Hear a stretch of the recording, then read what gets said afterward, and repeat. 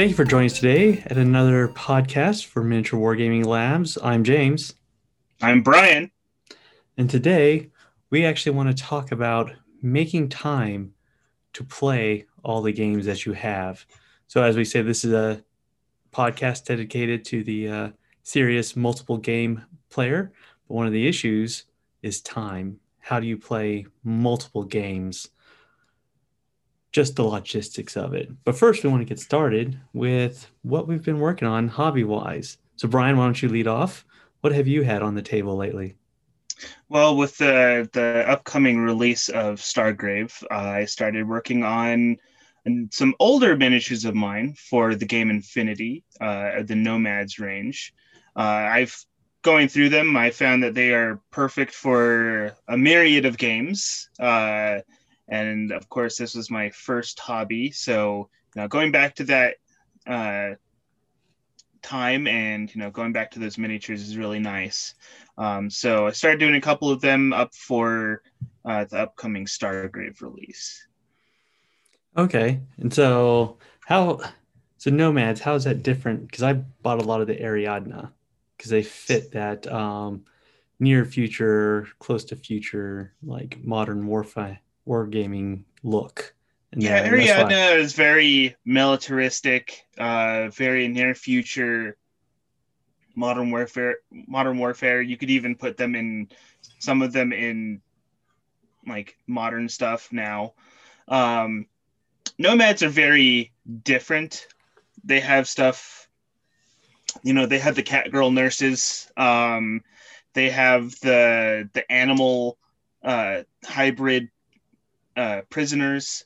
They have cheer killers, which are cheerleaders with guns. They have the nuns with guns. They just have everything that you could think of to put into one faction in one game, but their miniatures are so varied that you can use them in a lot of different games. The cheerleaders can be used in a zombie game. The catgirl nurse can be used in whatever game that could be used for. Um, they have militaristic guys that could be used in futuristic sci-fi military games. They have the nuns with guns, which are they're not like dressed as like nuns that we know now, but they are like the hyper religious gun toting ladies. So, but they can be used in a lot of different things. They just have a styles and uh, miniatures to go into a lot of different ways, a lot of different sci-fi avenues. Yeah, so that seems to be like whenever Corvus Belli has a sculptor, it says, I want to make something, but it doesn't fit anything else. Nomads. Yep, We'll just stick throw them it in in nomads. nomads. Yeah, I mean they're living on giant space colonies, floating through space that were prisoner ships. So That's they could do whatever they want. that's the potpourri of just the mix in there. Definitely. All right. Well, I have made progress in my Necromunda terrain. I know I say that every episode, but I finished all the platforms and the column areas, and I started working on the walls. And of course, it's when I pulled out the walls and started working on them that I said, "Oh wait, I forgot the door bulkheads. It's like the little sliding doors that you can open in the game. Mm-hmm. I've those were in the back of the cabinet, so I completely like, oops, forgot about these." So I was like, well, this is going to take a little bit longer, but I did take some time. So I got my Street Wars NYC, um, all five of my game. And as is usual for me, I place that big order. I order every gang and every miniature that Funky Skull Games has to recreate, my 1970s Street War. And then they come out with a new game. Like, mother. That's how it goes. You can't keep Yeah. up with gaming. So This isn't I something that you can be complete with. well, you know what? I take it as a good sign that at least they're still making stuff. But I painted up my Black Cobras, so it's the '70s kung fu Harlem guys out there, like nunchucks and bow staffs. So I was like, okay, I can dig that. Now I'm working on the Ozone Park Italian themed gang, the Napoli boys. So I will say something. There's certain metals, like Games Workshop stopped doing this, but there are certain metals ones where whoever sculpted them, they just paint up super quick. It's like paint the shirt, paint the pants, paint the shoes, boom, done. So I love it. in under a week, I processed through all eight of my gangers. You just got to seal them up. But one thing I will say, I don't. Oh, you'll be able to see this, Brian. But so the guy Ian who runs Funky Skull Games, one of his big things, he makes decals. So if you ever need like any of the flags for what's that, Ice and Fire, for like Song of Ice and Song Fire, and Ice and Fire. Yeah, so he makes flags for like different wards in England and Scotland. He makes some that you can tell, like the Flayed Man for the Northerners in Song of Ice and Fire.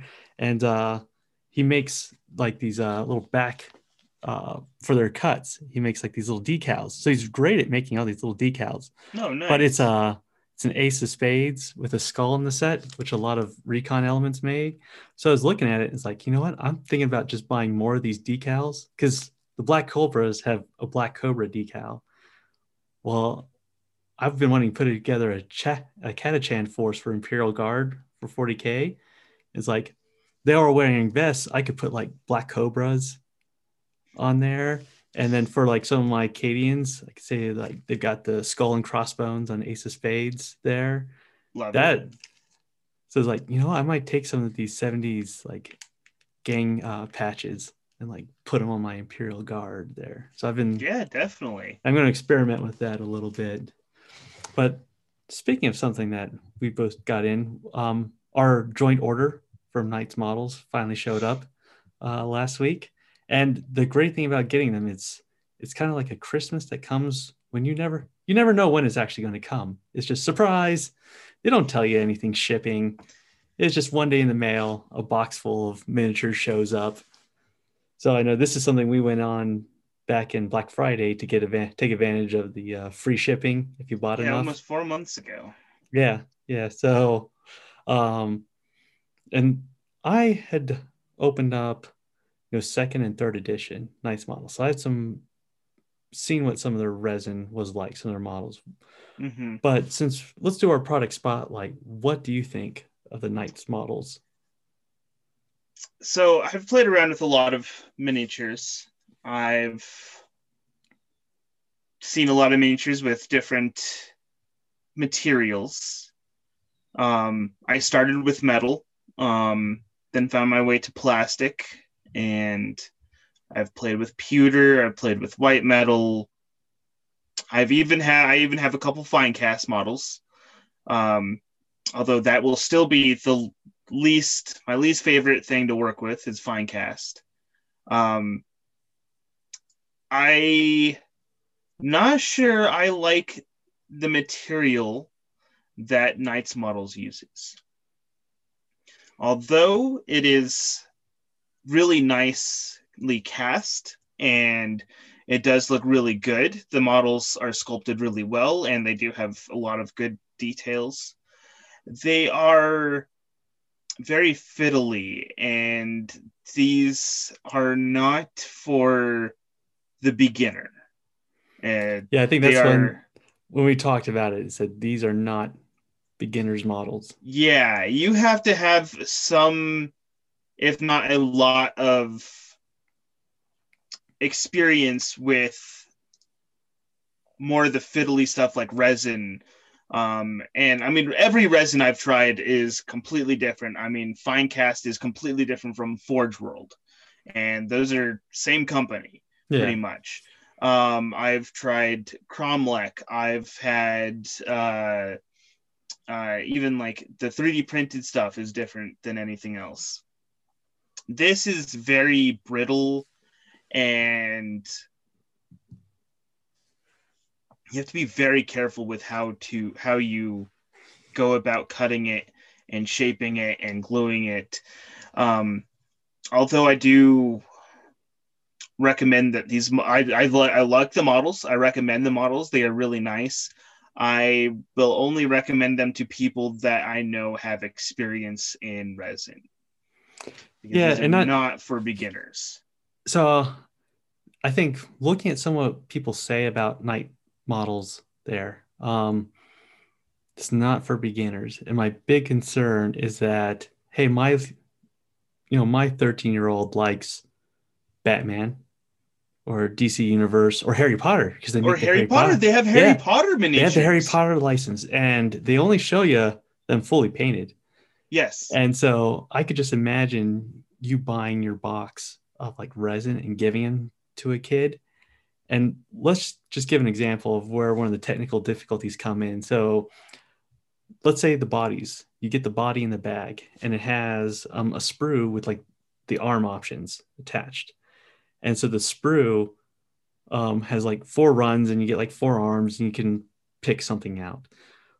But the sprue runs in to the armpit shoulder joint. Okay. So you clip the arm off the joint and you fit it into the model, and there's a big gap. And the reason is just then you have to shape the resin, but you have to have the experience to know of if the arm's not fitting in properly, is that you and your modeling skills? Is that overrun from the mold? Or are you just going to get frustrated, glue it on, and say, well, the model looks stupid? There's a big gap in there. So you really have to have the patience and to know if you're doing it right. Because if you've only ever worked with metal, metal might be put you in better experience because metal has a lot of in the casting process, it's the same type of molds. And that's why Yes. Night Model originally was metal, then they went to this resin, which makes a finer detailed model. But it's like you said, it tolerates errors to a lower degree. It'll Very punish much you so. for making mistakes on it. Um, so it, even for me, there's 2 characters from the third edition box, one of the Joker guys and one of the cops that I'm, even after I put it together, primed them, I primed it and said, oh, I missed a spot in like one of the joints of where they glued together. I got to go back, fill that in, and then reprime it. Otherwise, it's just like this person's got a gap from where their arm fits into their body. Yeah, So, honestly, I'm glad they were sold out of the Poison Ivy, because that would have been just way too spindly. I mean, the ones I already got were very spindly and thin and small, and coming like so building another superhero game, Marvel Crisis Protocol, where they use plastics. Now their choices on how to separate the miniatures are a little shaky, and people have been complaining about the little pieces that go on them. I it's Plastic is way more forgiving than the resin that is used from Knight's models. I have a much better time with Crisis Protocol, even though they are kind of hard. They are way harder to build, but I could be a little rougher with them. I can force pieces. I can, I can put them in a small little miniature clamp and not worry that either it's going to break it or snap somewhere else. So I like the models. I don't like the material. yeah. So, well, that's the thing is when you make that trade off. So, plastic, I think, has gotten to the point where it's superior to any other material, but the molds are expensive to make. So a lot of companies will use your first go-to is metal, but if you're actually trying to appeal to like the high-end painter, the resin is where you want to go because the resin seems to like the molds better. It creates a more refined image there. But the problem is like you have to know how to work the material. So like when you're cleaning a mold line off the Night models there, you just don't put a file on it. You have to know at what speed to run the file because you're trying to avoid that tearing in the resin. Because you're right, it's not like metal where it just turns into shavings or plastic where it turns into shavings. Too slow and you'll tear it. Too fast and you tear it. You actually have to move at like the right tempo and just like you have to feel like okay, and now Oh, there, I Yeah, got the mold exactly. line.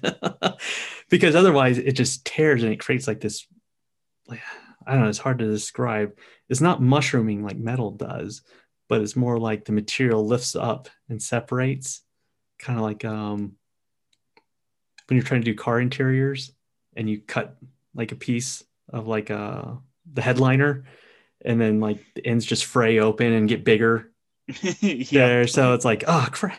So so it's a little bit of filing, a little bit of scraping. Now the thing is, I found once you glue them together and you prime them, then you can't tell what they are. It's like, okay, now it looks right. But there's just so much. You have to be so pre-armed with knowledge before you go into it. Um, Yes. so don't start off with your centerpiece item when you go into this. So the best one is, you were talking about poison ivy. And ever since that, from second to third edition, they changed the rules to where they went away from that infinity, um, the cone, or like the cylinder. Like every Yeah. object is represented by a cylinder, to like, well, now it's the real model. They've now started creating like these bases designed for painters, for like display pieces. So like in the third edition box, it was Joker on a stage with like curtains and like little baby angels and like gas shooting out everywhere. That was like 8 pieces. I spent like a day cleaning that model and like putting it together.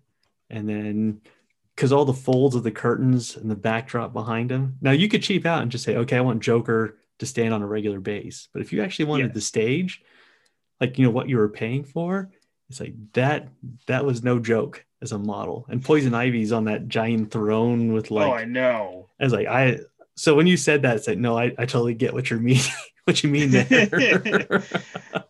And one of the other ones I was looking at was, so there was the Batman Who Laughs. There was two versions of him. One that was the small one, which is the one I got, with only the 3 Robins with him. And there was the other one with like the huge decorative base with like the 10 Robins and like all sorts of stuff going on around him. Like I can't even imagine building that now, like seeing as how spindly everything is for the little one. Well, you know, it's, so I can see the problem, especially if you're really young and working on these models. What you think is like, well, I didn't make an error, they made an error. So it's like with like the Joker one, it's like you've got to put it into place. And if it doesn't look right, take it away and then try a slightly different angle, because it all comes together beautiful. But they don't actually tell you how to do that. So you've got to have trust that, like, well, I'm doing something wrong. Let me just move it slightly. Let me move it slightly. And of course, what makes it worse on the big display pieces is when you've got to paint it, because you've got to Exactly. dry fit it and then leave some of the pieces off so you can actually get your brush in there, because they don't actually design it for like, you know, put it all together, prime it. Then it's like the Batman Who Laughs, like the big display piece. It's like, how are you going to paint that third Joker from the right?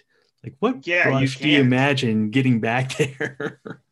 You have to do it in pieces, and then with that kind of material, it just, Well, because once you then put that coat of handling it, primer, you can't just like hold it with your hands. You can't just hold it with your fingers. I mean, you're gonna have to like get a holder, put some like green stuff on it, and or the blue putty, and stick that to it, and hope that it still doesn't break because it's so brittle. yeah, So it requires you to have a large basis of knowledge and materials in order to correctly put together and build, which is, if this was something like a high sci-fi game, or if this was like Infinity or one of those more niche games that wasn't attractive to a wide audience, I'd be okay with. That's perfectly fine. But they have superheroes. They have the DC license. This is the DC miniatures game, and they have Harry Potter, which are two franchises that are wildly appealing to a lot of newer players. And having that mixed with a material that needs experience creates games that experienced players don't want to play because they have games that do better things with those materials, or you have new players that don't want to play because they don't want to paint and use those things, even though this is the type of game that they want to play. So it kind of detracts from both ends of the spectrum of players. So really, you have to have the want to play these games in order for you to get into them. Yeah, I could just imagine, you buy, say you buy your Infinity box, or you buy, something in metal, or you buy like a box of Games Workshop, like anything in there, and you cut them out, you clean them, you put together, paint them, and it's like, oh, that's easy. Oh, hey, let me get Batman Who Laughs giant display piece. I know how to do this. And so it's like, this is one of those games of where, most games you always buy around the central heroes and then you build the gang outward. Um, Buy the little cheap nobody guy, like the police officer or the Joker, and start on him. Don't start on Batman or Joker. Start on the little guys and work your way towards the heroes. Um, that way you don't mess up your hero models. Yeah, Uh, exactly. And in that sense, that's kind of detracts from the fun of the game, because you want to start with the big hitters. You want to start with the Batman and the Joker and Poison Ivy and all these other ones that are like extremely intricate and very hard to build. well, I think what Night Models is trying to do is trying to teach you patience, which they teach you while you wait for their miniatures. They teach you how to be patient. That's fair. They're doling out life lessons along with games. All right. Well, why don't we move into the I don't know, I just want to say we're not bashing Night Models, but it's not No, for I beginners. really like the They make miniatures, great models, just not just for not for beginners. beginners. Okay. Well, so as we discussed in the last episode, we've been reaching out to the community of listeners and getting feedback on questions that the community might have. And we have one from Eamon. I won't give his last name, but he posted it in the Infinity Con Queso Facebook page. And that's the Infinity page for New Mexico. So anyone who's not in New Mexico will realize that we name all our gaming pages out here Infinity Con Queso, Bolter's Con Queso. So everything with cheese. I don't know. That was done We're a before I moved cheesy out here. state. You blame Brian. You were here back. You lived here before Facebook was a thing. So I you have no idea. So it was an addition to the Bolter's Con Queso, which has existed since before I started playing games. So don't blame me. all right. So Eamon lives up in Santa Fe, so he's not part of the regular crew, but he is part of the Infinity scene out here. Yes. Um, so his question is: I am currently playing Infinity, Bolt Action, and Gaslands. The main issue for me is finding time to play all these games. I'd be curious to hear how other gamers deal with being interested in multiple games. So I think that is always the issue. So we've talked about in the previous episodes of where stores really drive the direction of what games get played locally, because the store owner makes sure to stock that supply and have the tables and the terrain that you need to come to his store and play. So if he doesn't believe in your game, there might not be a community. So you've got to hope that if you want to play multiple games, that the store owners around you or the people have formed those communities for you to go to a store and play. But I know I've had this issue where I'm an X-Wing player and Ed, who comes by Etten, he's an X-Wing player, but he likes to play Tuesdays. I cannot make it Tuesday nights to the store. So I'm just not a part of the X-Wing community in New Mexico. But Yeah, so how it's you actually had a brilliant way of you handled this, and it might not work for everyone. Why don't you explain it? The brilliant is a word. You throw it around. So what I did before COVID and everything is one day out of the week I had off where My partner did not, so I had the day to myself. Of course, this was also when I had 4 days off because I worked multiple 12-hour days at the shop, um, putting in my hours 3 days out of the week, and then I'm done off. I'm off the rest of the week. I would take one of those days and I would go to the shop, open to close, and just play games. I would set up one game in the morning, um, one game in the afternoon, one game at night, sometimes some in between, and play as many games as I could. And then the rest of the week, I didn't touch a game. So I played a lot of different games with a lot of different people during that time. Of course, 40K was one that was played pretty often because it's the easiest one to get a game in with everything. But that's not feasible for everyone. That Well, was I think so. Well, that's the times we played. Is because you had like your three anchor games there, and then I would show up, and then we'd take either we did Blackstone Fortress, BattleTech, or Kill Team, and so I could stop by the store, use your Wi-Fi for work, and then we only pick like BattleTech scenarios, like one mech on one mech. So like scenarios 1 and 2 out of the new box game. And so yes. we could finish in under an hour. And so I could use my lunch break to like work, and then we'd do one game. And so I was always like that in between those anchor times that you had. So when you didn't have one of the big, you know, platoon scale games going on there, I could slide in there and say, okay, let's play Combat Arena. All right, I got to go. Yeah, exactly. And me also doing that was made more people available to play because I would play on a weekday. So of course, after 5 o'clock, that's when people were bidding for my time, um, because that's when people started getting off work after school, stuff like that. That's when everybody was available. But before that time, the 5 hours leading up to that, I actually got to play with a lot of different people and with a lot of different games because those were the days that they had off, and these were the people that couldn't come in on the weekends to play regular games, or the days that they had were like our D&D nights where they couldn't come in and play because the whole place was full of D&D. So we would play games that I wouldn't really get to play unless I forced somebody else to play it. So it's very interesting trying to play a lot of games.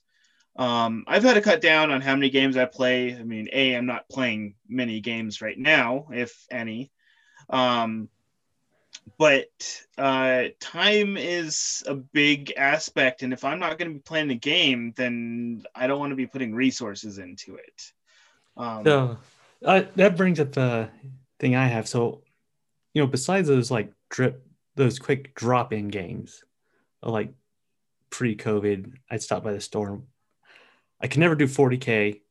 I could never do Age of Sigmar because those are the bigger uh, squad based skirmish games. So they take 2 hours. You it might be would able to get a take game in an hour, but everyone's got to know every 40K goes rule. up to 4 And hours. there's no discussion about it because you all are simpatico on the rules right there. So you can actually move the game quickly. Um, the thing I've found is like when I get most of my game playing is actually when I travel, which I can't do anymore. But I'd be gone for like 3 weeks plus at a time. So I load up either my travel bags or everything like plane or cars. I just load up the car with every game I got. Okay. And then that's where I would use Facebook and all the different Facebook groups for all the localities I was going through to try to set up games. So there's a game store back in Northern Virginia of where I know they play Team Yankee every week. They play Bolt Action once a month. They play Battlefronts like Nom once a month. So I know if I'm traveling for 3 weeks, I can get in those games for sure. They always play 40K. They always play Kings of War. They always play these games. So it's like I always know they do it. The biggest frustration I have is so Eamon talks about how do we play multiple games. Okay, so I want to play the game, but let's think about what that's involved. And a lot of the issues about playing lots of games is like you got to go to the store. You got to set up the board, 6x4, 2x2, whatever you want to do. You got to set it up. Then the person walks in, and if he's a stranger, like, hey, I'm James. Who are you? Okay, well, let's do the dog sniffing the butt thing. Okay, let's set up and play. Do you know the rules? How many times you've played? There's all this stuff. So if you actually time how much time you're actually spending actually playing the game, it's actually like only half the time you dedicate to actually being there that gets sucked down to go play this game. Um, my biggest problem is that a lot of stores I go to, the people there are just to socially interact, which I'm fine with, but they're not that interested. I don't know. I don't feel a desire like, okay, let's get dice on the board. Let's get going. So like if you were someone like Eamon and you actually started the stopwatch for saying, okay, I'm at home, time to go play the game. Let me drive there. Let me set up the board. So for example, on Eagle and Empire, they do Friday and Saturdays is gaming. The store actually shuts down Saturday at like 7 p.m. A Saturday, a game store shuts down at 7 p.m. You know why? Because they're done. They spend all day to play one game. Now, it might be a 20x4 table of where like it's Team Yankee, 8 different forces clashing over the table. Sure, that's great.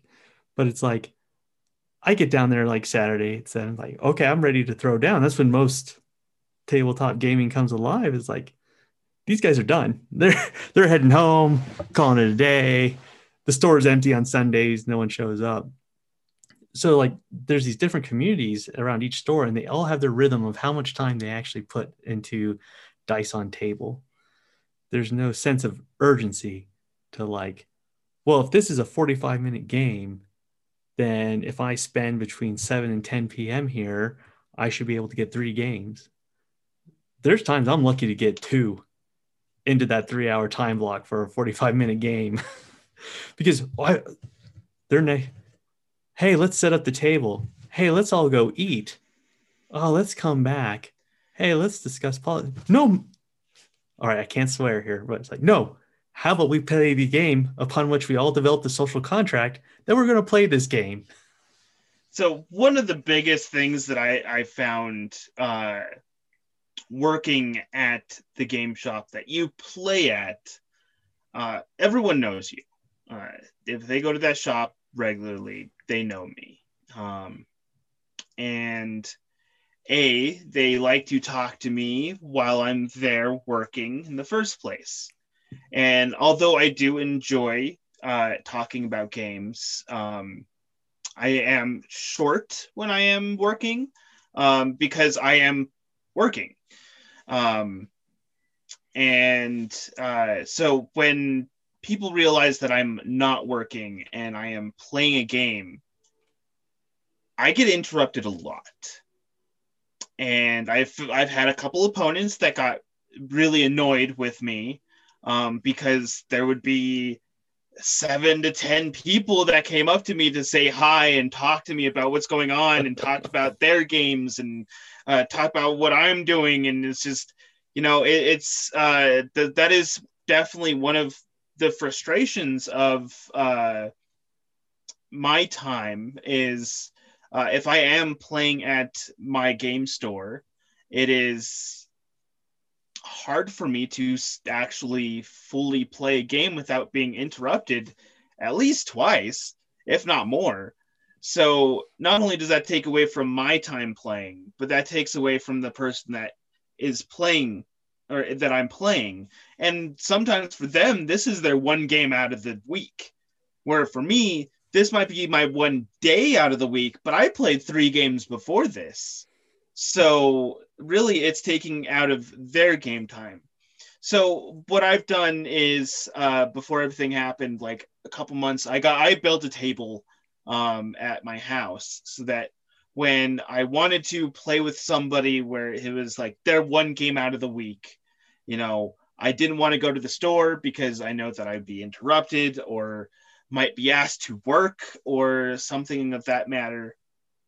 I wanted to give them my full attention, and give them the game that they deserve. So I started playing games at my house.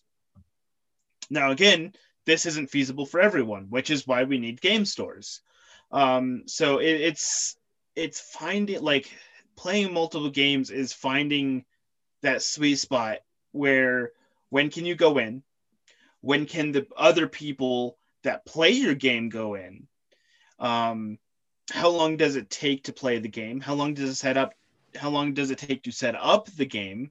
How much time are you going to allot for talking and other activities? Because I know I game with some people, and I used to be a smoker myself, and halfway, like an hour into the game, we're like, hey, let's go out for a smoke, and go waste 20 minutes there, go back and do that. So I mean, there's all sorts of different time restraints that you have to think about when sitting down and planning out a game. So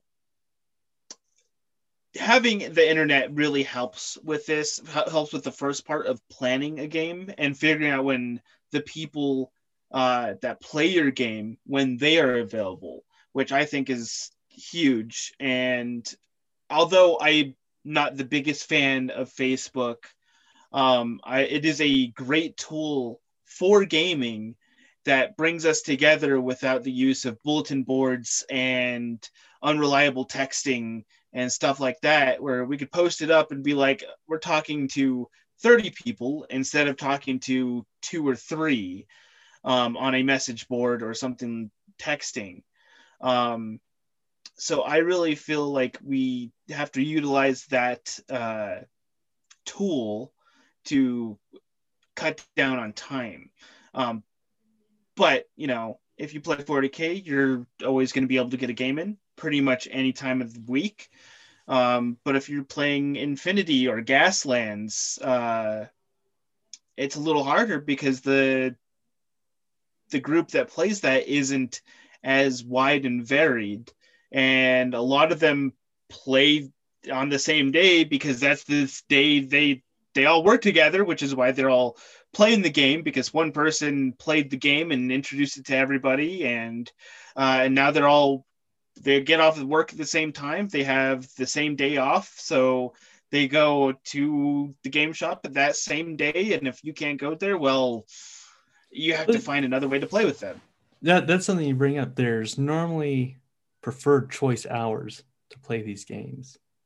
All right, so Friday and Saturday nights are like the times there. So if you play multiple games, it's like, well, you got to squeeze that wide spectrum of games into like this little block, either, Saturday morning, Saturday afternoon, Saturday evening, Friday evenings. So I actually ran into that situation of where I was on a trip to DC. And so I had a Necromunda game scheduled up in Columbia, Maryland, which is halfway between DC and Baltimore. And it's like, okay, I'm working in downtown DC. I can head up to Columbia. I can get in my game of Necromunda. But at 7:00, I have a game of T Yankee in Alexandria. So a half hour south of DC. So I like head up 295, boom, hit the Games Workshop in Columbia. It's like, okay, let's play Necromunda.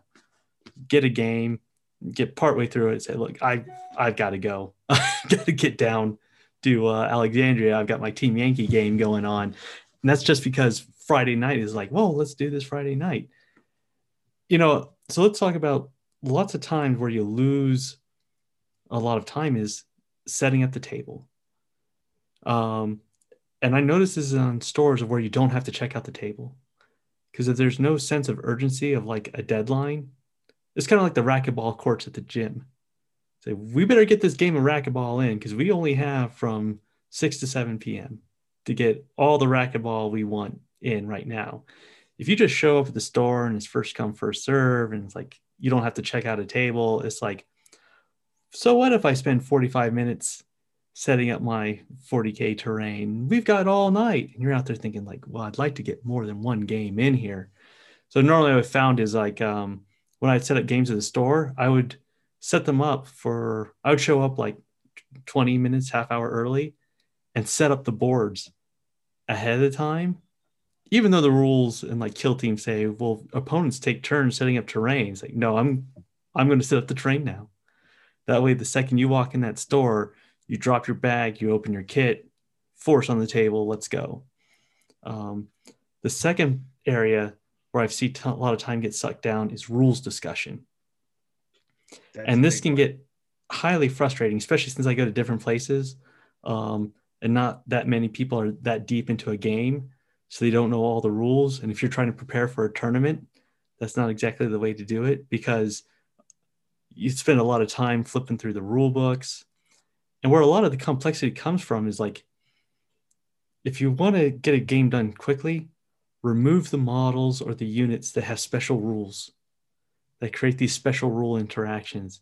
If you had a 40 Imperial Guard against 40 orcs, just straight line infantry and one boss each side, that'd be a really fast game.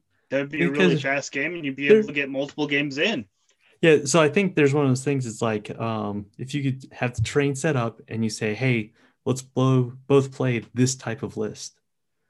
For example, if we were doing BattleTech, nothing post 3048. So no electronic warfare, none of these like aura rules, benefits. Let's just play 3025, my missiles versus your missiles, go. Because there's no discussion about, well, I have a +1 in this situation, but you have this aura that touches that guy who has this ability. Could you seen like the Magic the Gathering rulebook, like the official one online? It's yeah. When they start discussing the stack, I've like the order stack for when you Yes. pull cards and the priority. So it's like I have read property legal texts that are less complicated than the rules to Magic. Magic is very technical. When you get into the nitty gritty of Magic, it is technical. So I can see that situation of like, there's nothing you can really. I mean, you have the advantage of like telling someone, like, I've got between 4 p.m. and 5:30 p.m. to Yes. get this game done because so and so is coming in behind me. Are you ready to go? And since you have that relationship with the store and that relationship there, and honestly, the person a lot of times doesn't have any other option but to play with you. Because on a Tuesday, what other game are you going to get in? It's like, Exactly. okay. But I know if you try to move things along, people get upset. It's like, but I wanted to spend 15 minutes talking about my Chinese order that I just placed and ate in front of you. And it's like, no, I don't want to hear about your Chinese order. Let's play this game. So if you can create that sense of time urgency, that time compression, Yes. you can get more games in there. Yeah. And that's But bringing up not the sounding like a jerk. stores. And well, you brought up a really good point earlier about stores that don't check out tables. Um, in that sense, we don't check out tables, so there is no urgency. When you have a table, if you grab a table, that table is yours until you leave it.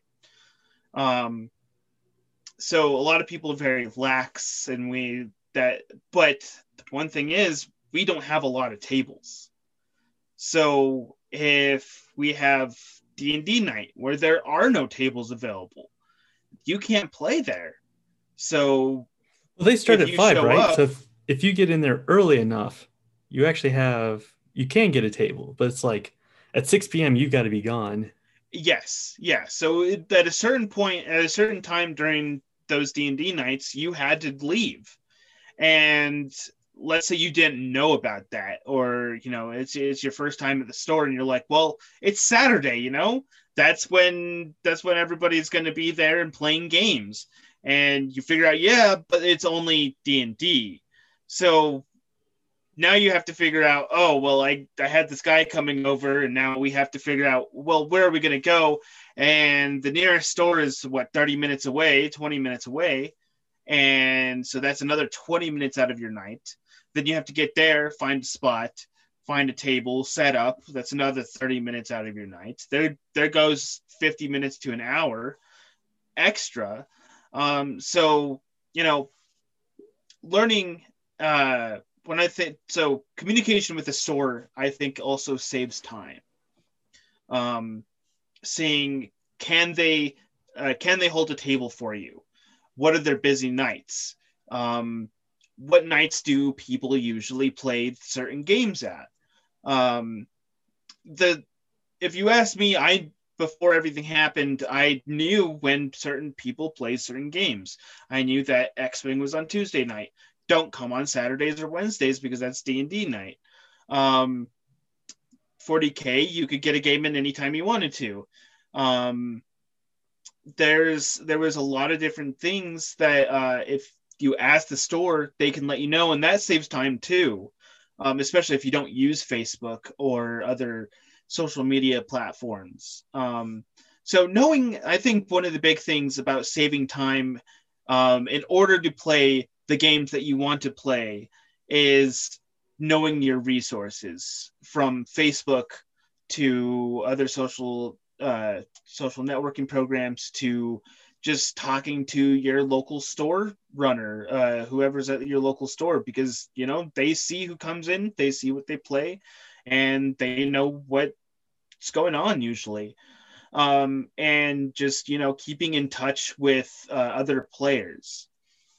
Well, that's the thing I liked about Eagle and Empire. They actually had a calendar on the wall, so people would be able to go up there and block in, like, I'm going to be here to play X-Wing on this Friday night from this to that PM, 100 points. So this was first edition.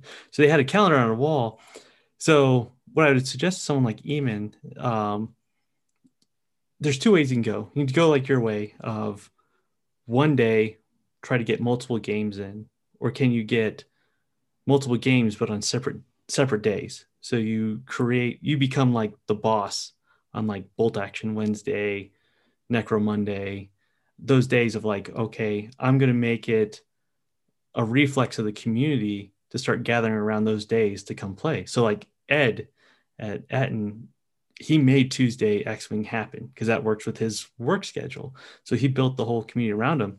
And I did that with X-Wing in Alexandria, of like, there were days I showed up and no one showed up to play, because a lot of times it's that chicken and the egg problem of where someone doesn't know when they're going to be free for a game, so they don't want to commit, but they want to play a game that they know they can drop in on. And unless there's an established community, you don't want to drive to the store, drop in, and find out like the one other guy who plays X-Wing didn't show up that day. So there are days that I've advertised on Facebook, on the store calendar, Friday night, 7 to 10, I'm going to be here, 100 points, Imperial or Rebel. And there were days no one showed up to play. But if you did that long enough, people got there were a couple, like 3 other people, and at least one of them from that point on would like show up saying, well, James is always here to play a game between these times, so I can now pick this game up and make it a drop-in game. I can show up. So you start slowly building that community of people who come and play. Of course, that takes responsibility on your part. Yes. When I first started going to Eton, there was a lull in the Infinity crowd where the main person was busy with work and family obligations and everything. So I stepped in to start playing games. And so I went in on Mondays when the store was the slowest. There was always tables open.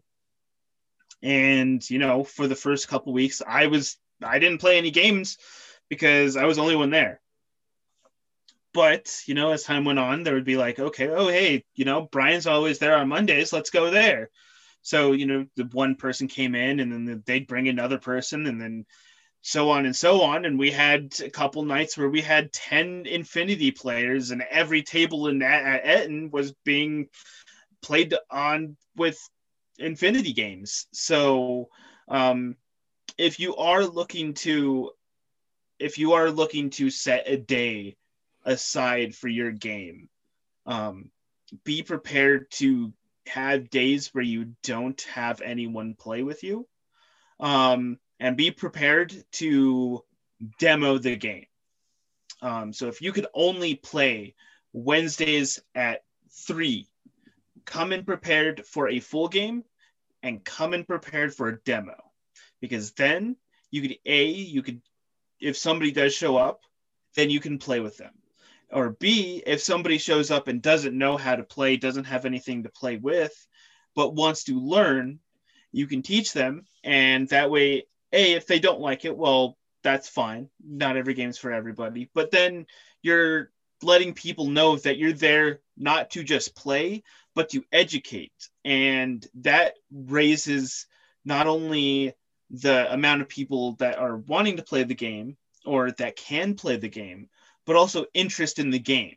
Because if people know that that there are people willing to demo games, they're more willing to go into a shop with expectations to just play a game with whoever's there and not just there to play with a certain person.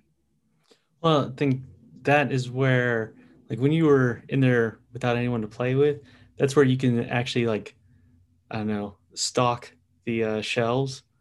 Because there was that, remember, there's one guy who would come into the store, and like him and his brother got into Kill Team, and I think he lived in like Los Lunas, one with like the sleeve of tats there. Yes, yes. Yeah, and so like his brother got him into the game, then the brother dropped out, so now he's stuck with all this stuff, and he's like looking at the display counter, but it's like, I think you've talked to him and I've talked to him, say, yeah, we play this every Tuesday. So it's like you start stocking the retail shelves, like, hey, you want some Kill Team, kid?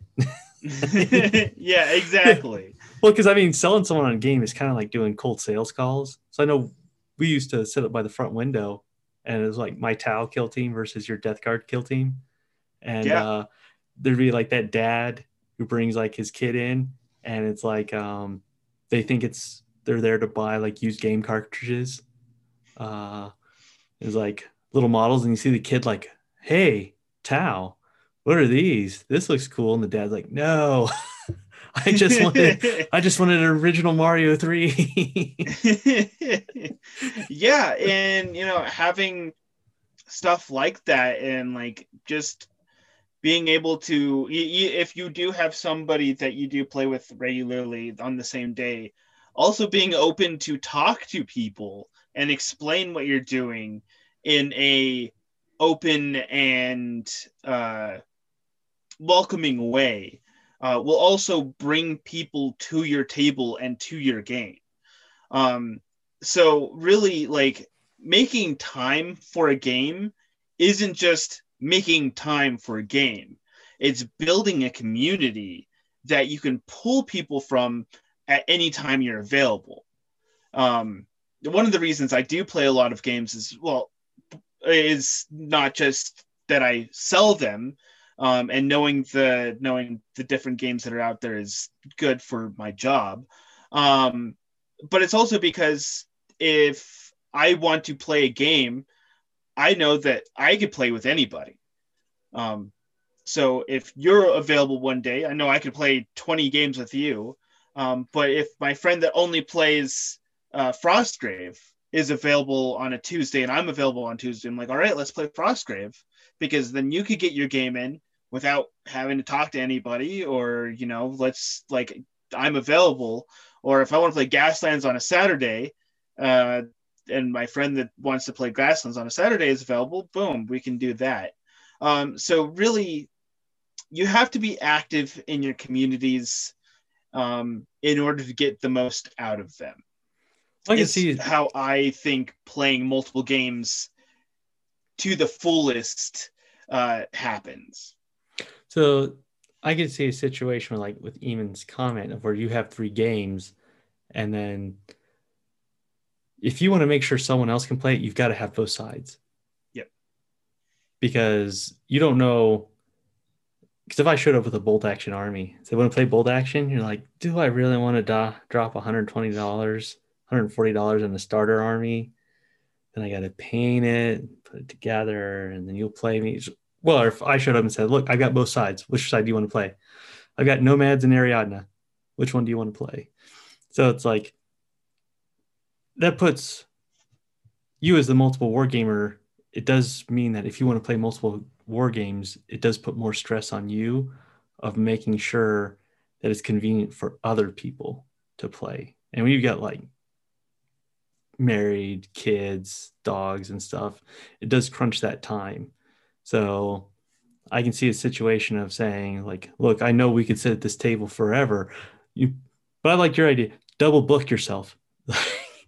Make it like an airline. Like, look, I can give you Frost Gray from 7 to 8:15, but then we got to pop out of this. I got to take, and something brought up is the 6x4 table.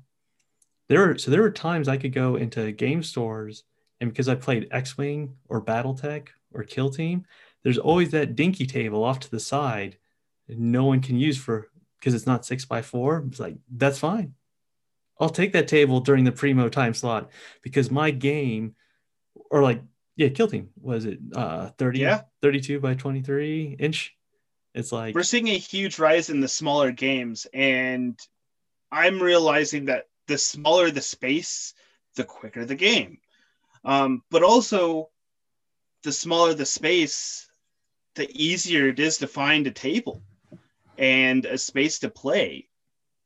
There's plenty of tables, like display tables at that if I cleared off, I could put 2 people playing a game there. And then it goes from a display table to a game table where, if somebody wants to play 40K, I can't do that. But if they want to play Kill Team, I'll just clear that off. Boom, there's your Kill Team table. Well, I think that's the advantage, if you think about it, of the new combat combat patrol infiltration, of where combat patrol is just 2 kill team boards. So it's like you could literally show up to a store, have every table taken. It's like with your 40K army. It's like, well, you know what? We could play combat patrol level.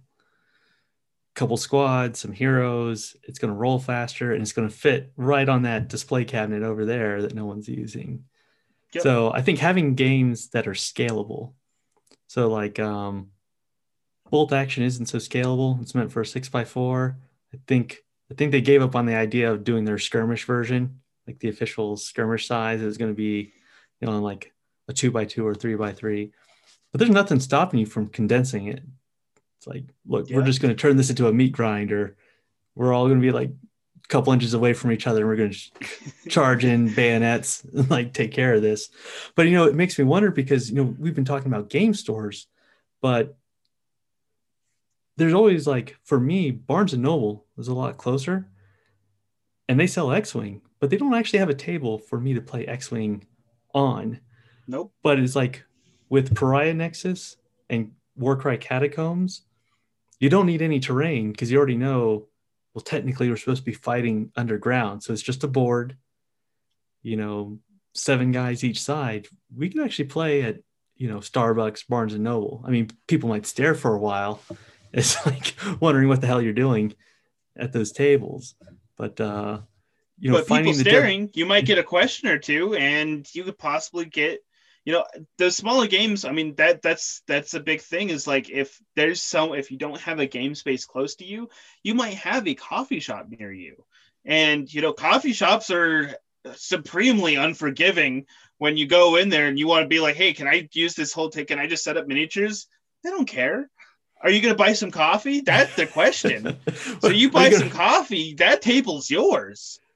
So, I've played like breweries. If you want to go to a brewery, as long as you're buying stuff, they don't care what you do. You take a table, and I've played plenty of different games at breweries. Of course, you can't go to there and play 40K because that's too big, which is why, like, the smaller games are more handy.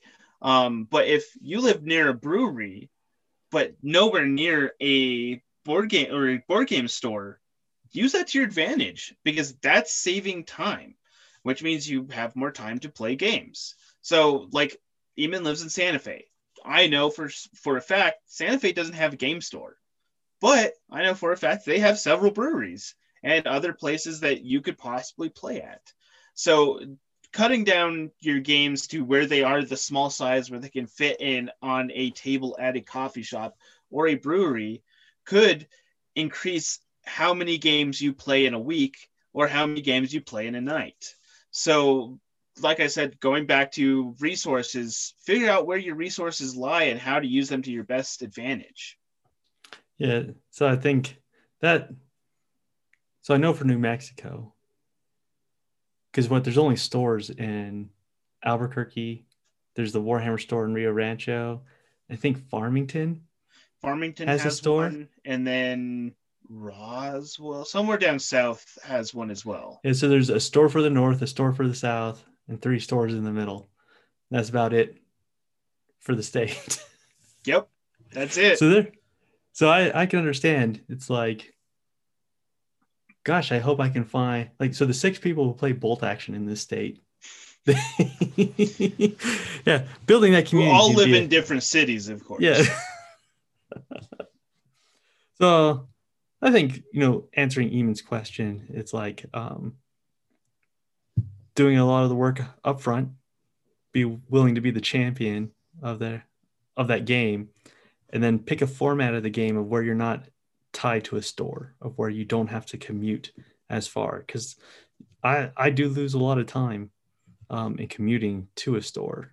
Um, I know when I travel, I pick my hotel based upon the proximity to a store. So I can solve that issue, but permanent long term for most people, uh, finding that the game format that'll fit in a place you can play, which is something that you Yes. really couldn't do before.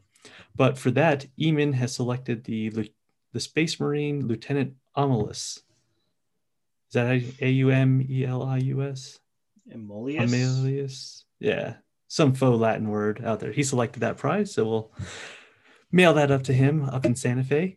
Um, but as we look to the future, let's go to our horizon scan. Brian, what are you looking forward to in the hobby So next? we were discussing this before we started recording, and I said a billion suns. But then I realized I said that last time. Um, and since we started talking, I've realized that I already backed a new miniature game that I am extremely excited about.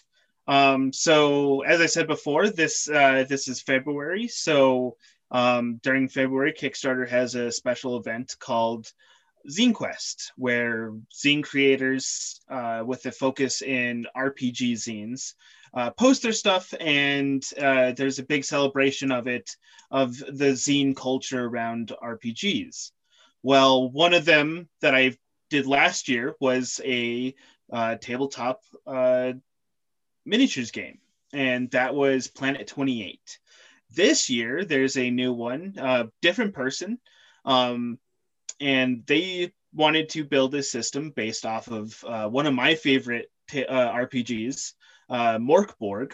I know I didn't say that right, but that's how we say it in my circles. So, which is a Scandinavian death metal RPG. And this person wanted to make it into a tabletop miniature game. So they did. This is called Brutal Quest, and it is on its last 24 hours, starting today on Kickstarter. So if you're probably not going to get onto it by the time you hear this, but check it out. It will be probably available through some different things. I'll be talking about it once I get it, of course.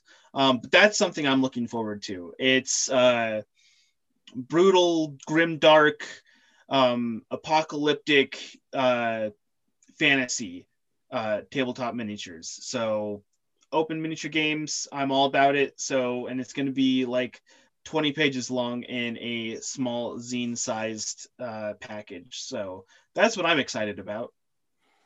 Okay, so let's see. For me, I saw the next night models coming out. We're going to go to the Riddler.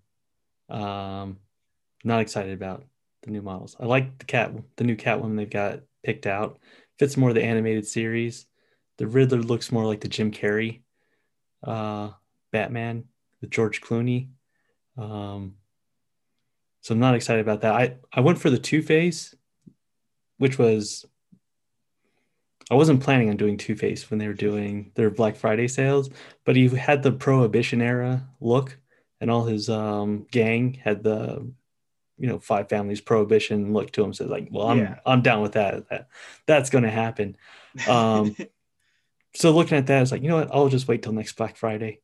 I'll get a deal on them then. I'm not in a rush since we're not playing anything, and I've got the Riddler's gang in front of me and all the other night models I bought, because I bought a lot of them. But what I am looking at more is we brought this up last time, Pariah Nexus. So as they do their slow reveal, they've been showing more models from Curse City, the Elf with the Bow. Like, okay. The Pariah Nexus. We'll get more next weekend, the 20th. But I'm still waiting for price. Yep. Price is going to be the decider. I'm gonna guess 210. For Pariah Nexus, I know Spiky Bits is saying 160. I'd be okay at 140 to 160. I prefer 140. I can accept 160. 210. It's a no deal. It's a bit up there, but yeah, I'm gonna guess anywhere from 160 to 210. That's gonna be my guess. Knowing their pricing structures and everything. I could buy more Infinity models, a lot more. You could buy a lot more of everything. It's like, well, I need more tags.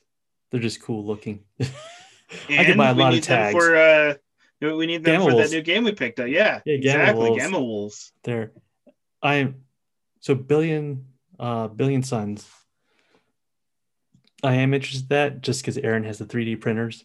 So like I said, okay, we'll 3D print something off. Someone's gonna. Yeah, I'll be sending you an order once I get once it comes in. Well, she's setting up that resin. She got a resin printer. Ooh, nice. So we talked about that on the second episode. So she'll be able to do some of the more high end sculpts, because getting some of those. You could do a Defiant class, but getting like an Enterprise, like the Galaxy class ships, like some of those, unless the sculptors planned it to be built on an FDM printer, you need a resin printer there. So yeah, you just get so much better builds on a resin printer. Yeah. So I say, looking forward, I'm just keeping my powder dry, just saving my money out there, trying to avoid Kickstarter and some of the other marginal games. Yeah, there's a lot of good stuff on Kickstarter right now, which I don't know. I'm spending a lot of money on. Towards the end of last year, I went with Drug War Z. I got those models. So you're looking for miniature games. Yeah, so I'm looking for RPGs, and there's a new thing every week. Like it is unavoidable. And this month is just like I'm looking at my bank account, going like, I'm sorry, but you're gonna have to sit at zero for a little while. That's one thing I can say for China being the bottleneck on miniatures. There's a certain point of where like they're just stopped. Like, thank God. We can slow trickle this down. It doesn't have to be a flood there. I think there's printers for books all around the world, so I think RPG stuff comes out constantly. I think the only Kickstarter I have outstanding is Empire Falls. So that's the alternate World War II history one by Gaddis Gaming. I'm waiting on that. I'm still waiting on the Undercity, Gangs of the Undercity, the ripoff of Shadowrun. So yes. Dwarf and Elf Cyberpunk there. I'm still waiting for that my starter box to come for that. So that'll be cool. Well, we'll save this for another episode, but when doing Kickstarters, I like people who've done multiple Kickstarters. I like to back them. I'm not going to be like, I don't like being your test case for you to learn. For Zine Quest, you have a lot of people that. Well, if you're making miniatures. Yeah, if you're making miniatures, it's kind of nice to have, that backing of like, hey, I've done this a lot. Yeah, it's like I know how to make models and get them together and like shipped out to you. So I think right now I'm just waiting to see the prices on Pain and Piety. Though I saw Games Workshop's going to do more of the Barnes and Noble games. Yes. But a lot of those just seemed rehashes of what's another way I can sell you the models I've already sold you and like change out the cardboard. So it's like, well, remember those games aren't for people like us who've been playing GW for a while now. This is for people that, you know, haven't seen GW and see it and like, oh, that looks cool. Well, I have like a Age of Sigmar Crypt Hunter where you go through an ever-changing, so it's like Blackstone Fortress. It's an ever-changing dungeon maze, and it has a way of collapsing and reforming itself. So it's always different. Really cool idea. Well, they're coming out with the 40K version of that with models I already have. So it's like, do I want another dungeon maze? Maybe. I don't know. But it's like, it's almost at that point of like, when you start recycling too much, it's like, and you charge $50 a box. Am I gonna? I can buy a lot of tags for $50. You can buy a couple. That's very true. All right. So I guess you're excited about stuff. I'm not. Hopefully I'll be excited about something next episode. Hey, the future is wide open. So I guess we'll call that a day for this episode of the Miniature Wargaming Labs podcast. My name's James. I'm Brian. And thanks for joining us.